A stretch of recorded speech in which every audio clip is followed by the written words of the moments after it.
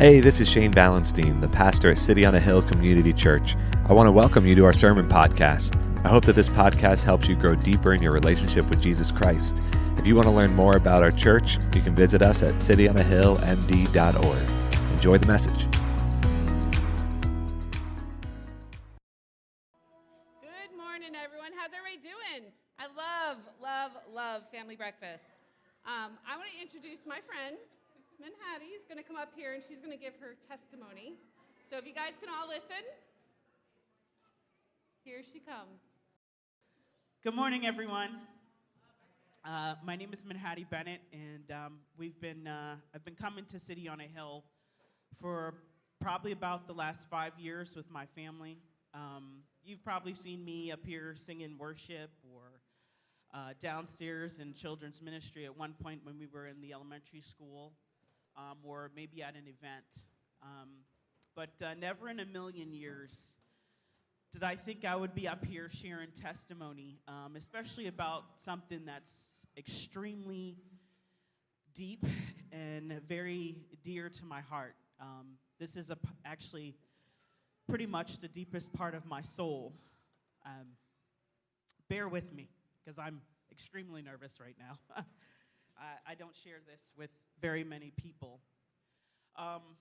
They wanted me to share my testimony about Voices for Children.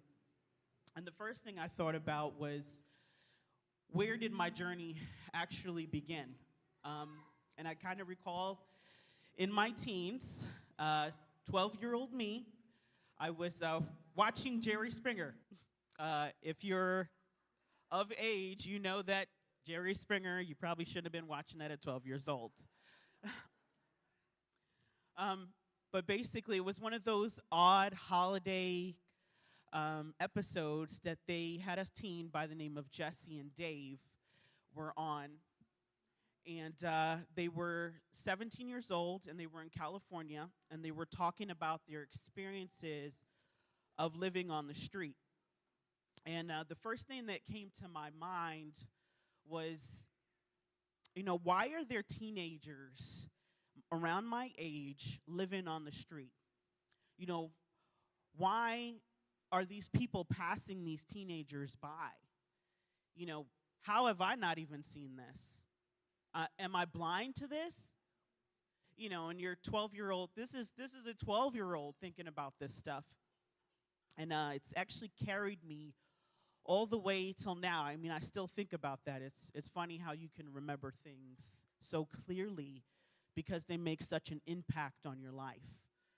And instantly in that moment, for me, it changed me because I knew somewhere in my life I wanted to be a part of that change. I mean, 12-year-old me was like, hey, let's build a big house. Let's go gather these California teens and, give them a warm place to stay and something to eat, and it became my passion, Voices for Children.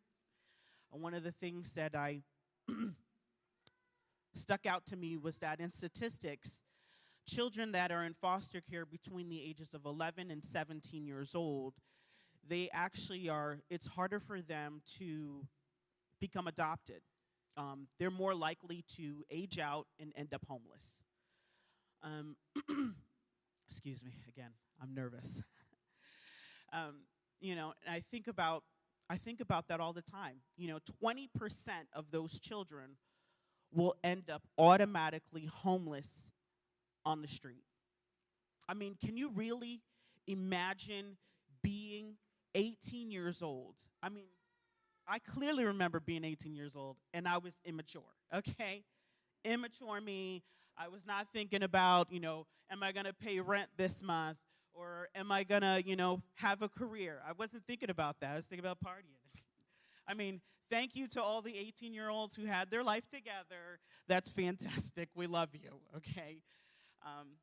But, I mean, the reality of a lot of these people, even some of my friends that I know, they were fostered, and their foster parent looks at them and tells them, oh, hey, you're 18. Here you go. Get out. That's it. 18. And that really resonates with me. Sorry, again, I'm nervous. Hang on. This is me being nervous. Sorry.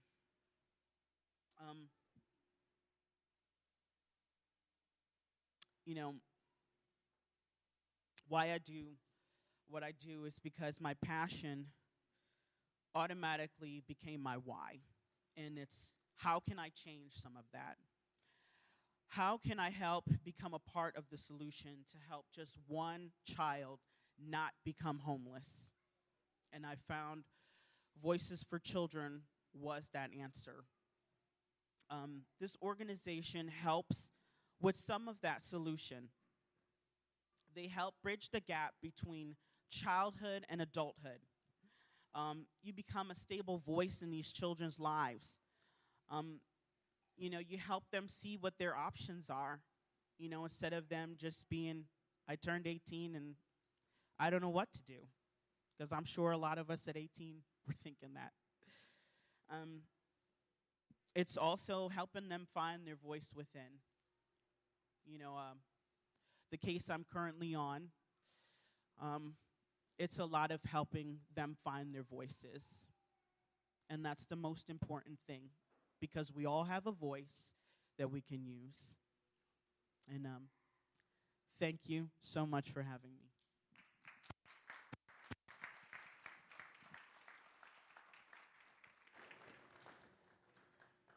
Thank you, Manhattan. I'm super proud of you. So Orphan Sunday, for those of you who have been with us the last couple of years, you know what that is. But we're going to introduce that for those that aren't sure what we're really talking about. We're in our Kingdom Come sermon series. And last week, if you were here with us, Pastor Shane brought the word through the story of Nehemiah. And what he was really telling us is that we can't sit and wait. That we're called to go. Let me try that again. You're not the only one with nerves. We're called to go and do. So this week, we're going to continue that sermon series. But we're going to have it with a twist because of Orphan Sunday. And Orphan Sunday comes to us as a gift from the Church of Africa. Through a Zambian pastor's passionate call for orphans in a community that had been ravaged by AIDS and poverty, the members of this church themselves faced deep needs. But as the service ended, one after another went to the altar, some even taking their shoes off and placing them for the orphans in their community. And what started in Africa over 2 decades ago has grown into a worldwide movement. So today, over 80 nations around the world and at least one church in every 50 of the United States is leveraging the power of Orphan Sunday to bring awareness of the vulnerable children and families in the world. We've all probably heard that African proverb, it takes a village to raise a child. And in Scripture, from Paul's passage on the body of Christ to Nehemiah's building to united community in Jerusalem, or to Moses appointing 70 elders to bear the burden of the people with you, so you do not bear it alone. God's word exemplifies repeatedly that the true religion that's defined in James 1:27, and that is religion that our God our Father accepts as pure and faultless, is this: to look after orphans and widows in their distress and to keep oneself from being polluted by the world. That definition of true, pure, and faultless religion is best fulfilled within community. Did you know that there's 25 different verses in the Bible in which we are commanded to care for widows and orphans? So there's no question how God feels about this. There's no question what he wants us to do. So why isn't every single Christian, every single church intentionally going and serving? It's not an easy answer. But this morning we're going to focus on 2 challenges that I see holding us back. The first is related to our own hearts and minds, and the second relates to the church's calling to care for orphans. As I see it, we, the church, the big church, suffer from an internal challenge of prodigal suspicion. Just think about it. I want you to think of the story in the Bible of the prodigal sons. You know the story I'm talking about, right? The younger son, he asks for his inheritance early. And in those times, that is equivalent to basically telling your father that he's dead to you. Then that said son went off and squandered his inheritance. I want you to focus on the part of the story when that son finally decided to return to his father. How did he plan to return? Did he plan to return as a son? No, he planned to tell his father that he was no longer worthy to be called his son. His thinking, he had really messed up. I mean, really, really messed up. Not only did he dishonor his father in the most profound way, but he also squandered and he belittled his love. So when he planned to return as his worker, not as a favored son. The prodigal was suspicious of the enormity of his father's love for him. There's a book called Children of Living God by Sinclair Ferguson, and he draws a parallel of how we often see our God to how the prodigal saw his father. He says that Jesus was underlining the fact that despite assumptions to the contrary, the reality of the love of God for us is often the last thing that dawns upon us. As we fix our eyes upon ourselves, on our failures, on our present guilt, it seems impossible to us that the Father could love us. So many of us go through life with the prodigal suspicion. Where does our concentration go? It goes on our failures. It goes on our sins. All of our thoughts are on me. So what happens in that parable? What happens when the son returns? Does the father accept him as one of his servants? No.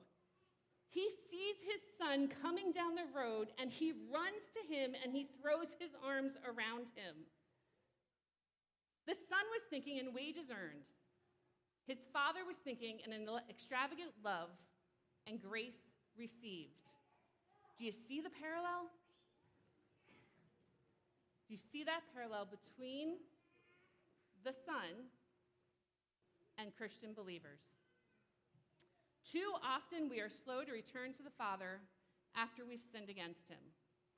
We don't think we're worthy, so we wait. We don't anticipate his fatherly embrace, and when we do finally return to him, we think of him as our master and not as our father. The result of this is that real Christian joy is absent, and passionate Christian living is lacking.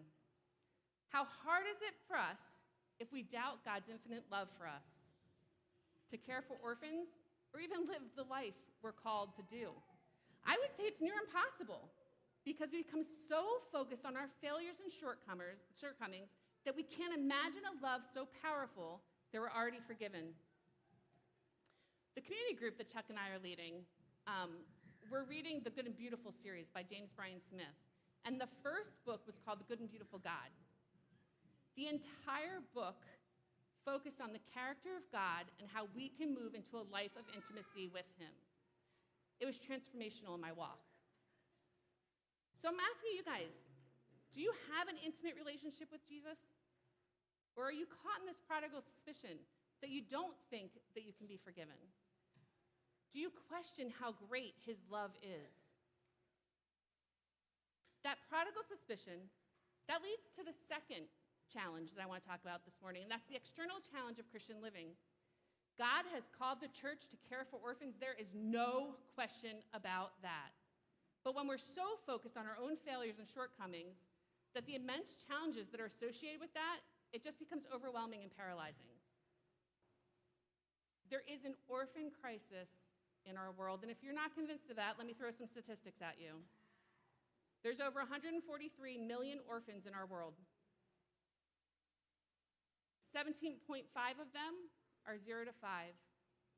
There are approximately 47 million orphans who are 6 to 11 years old. And to Manhattan's point, there's approximately 79 million orphans who are ages 12 to 17. Going to make that a little personal. In Eastern Europe, 50% of the children who age out of the system are usually dead by the time they're 25 years old. Another 25% are in jail for a violent crime. 60% of the girls are trafficked. So most of you, you know my story. And I would ask you, which one would you pick to be the survivor? Because in Eastern Europe, where my kids are from, statistics are 1 in 4 would have survived and not been in jail for a violent crime. So that's our world. But surely, we here in the United States, we do so much better, right? Did you know that more than 800,000 children pass through our foster care system? 25,000 children age out each year. And like Manhattan was talking about, they have little social skills, little life skills that are needed to survive into adulthood. Simple things like balancing a checkbook, or even opening a bank account, or cooking and shopping. Those are overwhelming. 70% of the youth in foster care have a desire to attend to college. That's fantastic. Nearly 25%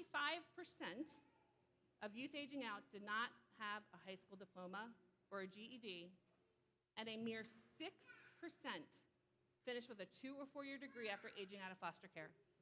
So 70% have a desire to go. Nearly 6% are able to meet that. 70% of the youth that age out of foster care end up in government assistance within 4 years, and 50% do not have a job. And those that do earn an average, you ready for this? $7,500 a year. So think about your income and what is stacked against these kids. So with this many orphans in the U.S. and the world around us, the church has a monumental task before it if we're really going to practice that true religion, right? That true religion that God our Father accepts as pure and faultless is this: to look after orphans and widows in their distress and to keep oneself polluted by the world. Nobody would question that, pure and faultless religion is to keep oneself being polluted from the world. But there is a first half to that scripture, friends, that we cannot ignore. There's a lot of work to be done. But if Christians are not confident in God's love and delight in them, this work is really, really hard. I would say even impossible. If you do not believe that God's love for you is so vast enough to cover your sins, you will not have the emotional capital necessary to look after the most vulnerable in this world for the long haul. We cannot focus on our own shortcomings. We must focus our eyes on Him. If we're not confident in His love, our eyes will turn inward and we'll be primarily concerned with our needs, our lack, our disappointment, rather than the needs of the most vulnerable in our community. We will be afraid to risk or do the hard things that need to be done. Or we'll serve as a way to earn God's delight. How often do we do that? Do we say, well, if I do this, maybe God will do this for me? Maybe if I care for vulnerable children, He'll be pleased with me. My friends, this is not living out the gospel. The gospel is joy-filled news because it speaks to us of the Father's love for us that has been embodied in the personhood of Jesus Christ. So let's say that again. It is joy-filled news. It is joy. Both of these challenges, that internal challenge of the prodigal suspicion and that external challenge of church practice, would be greatly helped if the beautiful truth of our adoption in Christ freshly gripped our hearts. So let's talk about that. The truth of adoption showcases God's saving activity within the story of redemption. Have you ever really thought about that, how adoption really plays a part in our redemption? J.I. Packer writes, adoption is the highest blessing of the gospel. It's higher even the gift of justification because of the richer relationship with God that it involves. He continues to say, justification is a forensic idea. That means it's conceived in terms of law and viewing God as the judge. Adoption is a family idea. It's conceived in terms of love and viewing God as the Father. In adoption, God takes us into his family and fellowship and establishes us as his children and heirs. Closeness, affection, and generosity are at the heart of the relationship. To be right with God, the judge, is a great thing, but to be loved and cared for by God the Father is greater. I wholly agree with Packer. Adoption is the highest blessing of the gospel, but it's so much more than that. So let's look at Paul's use of the term adoption. It transports us to epic events, timeline events within this grand story of our redemption. So let's start in Ephesians 1, verses 4 and 5. And it tells us, "For he chose us in him before the creation of the world to be holy and blameless in his sight. In love, he predestined us for adoption to sonship through Christ in accordance with his pleasure and will." So did you hear those words? We were marked for adoption into God's family before God even created the world. Before the world was even here. It was on God's mind even before dawning of humanity. So let's go to the next time epic. The time of creation, to Israel's central role in the unfolding of God's story, of his work and his redemption. In Romans 9:4, Paul identifies adoption as one of the great privileges that Israel enjoyed as God's chosen people. And he writes, "The people of Israel, theirs is the adoption to sonship. Theirs the divine glory, the covenants, the receiving of law, the temple worship, and the promises." Scholars believe that Israel received adoption, becoming God's corporate son, when God constituted them as a nation at Mount Sinai, just 3 months after he delivered his people from Egypt. So how significant is it that adoption shows up at this key moment with the unfolding of redemption? Let's keep going on to another spot in the timeline. Galatians 4:4-5, Paul writes, "But when the set time had finally come, God sent his son, born of a woman, born under the law, to redeem those under the law, that we might receive adoption to sonship." So what right there was identified as the grand purpose or objective of redemption? It was the adoption. When you consider the central role that adoption plays within the overall story of redemption, you realize that it really reveals the unfathomable. God cherishes us, and he delights in us, his children. He wants to be in relationship with us. Let this truth that mobilizes us be the truth to mobilize us to care for orphans with great joy and commitment.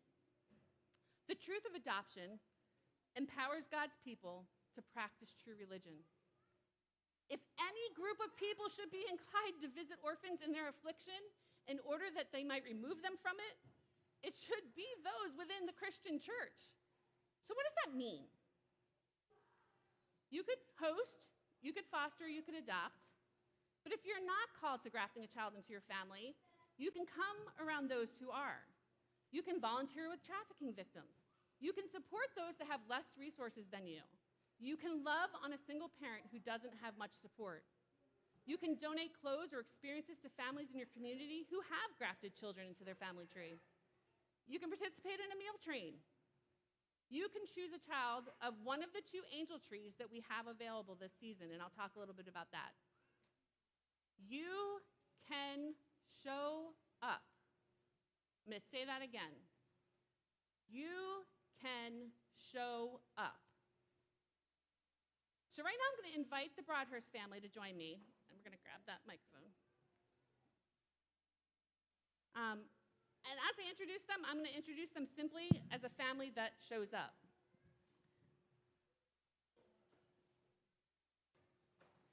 All right. So can you guys introduce your family? Do we have, hold on. He made a slide. There we go. All right. So I know it's not a conventional family photo, but it really is like truth. So myself, I'm Andrea. I go by Andy, and this is Jeremy. Our youngest is Jillian. She's 12. And then our oldest is Claire, and she is 18. So. Can you kind of explain the call that you feel God has put on your family? So I want to say maybe it was 2016, March of 2016, 2015, somewhere in there. At another women's group, there was a woman who was a nurse at Johns Hopkins who also did emergency foster care. And she was sharing with us about foster care. And the women, not Jeremy, obviously. And she was sharing, Johns Hopkins is a safe zone. So if you are no longer interested or can no longer care for your child, you can drop your child off, no questions asked, and then they're processed into the system. And this was like mid-March, and they had between births of children who were abandoned at the hospital, so newborns abandoned, and children dropped off, like in the middle of March. They were up to like 32 children. And it broke me in a way that I just couldn't explain.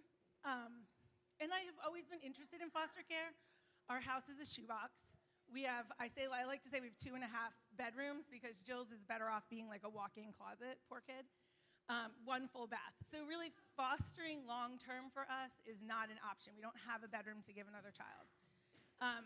So that, it broke my heart. I was crying at Jeremy and I said, I can't believe that God would put something on my heart and not your heart. We're one, and he brought us together. So Jeremy quietly took his Bible. He went, okay. And he took his Bible and he walked away to pray about it. And then I want to say it was maybe a year later when we were at Crossroads, Nazarene, and I don't know if you spoke, I don't remember. I know at one point Melissa Morseberger was sharing, and Claire, she had been Claire's school nurse. So this made it a reality for Claire. Like, this is her person. This is her people. She loved Ms. Morseberger, and Ms. Morseberger was hers in her community. She knew her. It wasn't some, like, big wig, fancy person. This was someone she knew. And she turned to me and she's like, we can do that, Mom. We can do that. And then that woman called us and said, hey, we have this kid that the family fell through for. Would you be willing to do it? So I tentatively, I'm like, Jay, I don't know. There's this like boy, and I don't know. And he thought it was going to be like a one and done deal.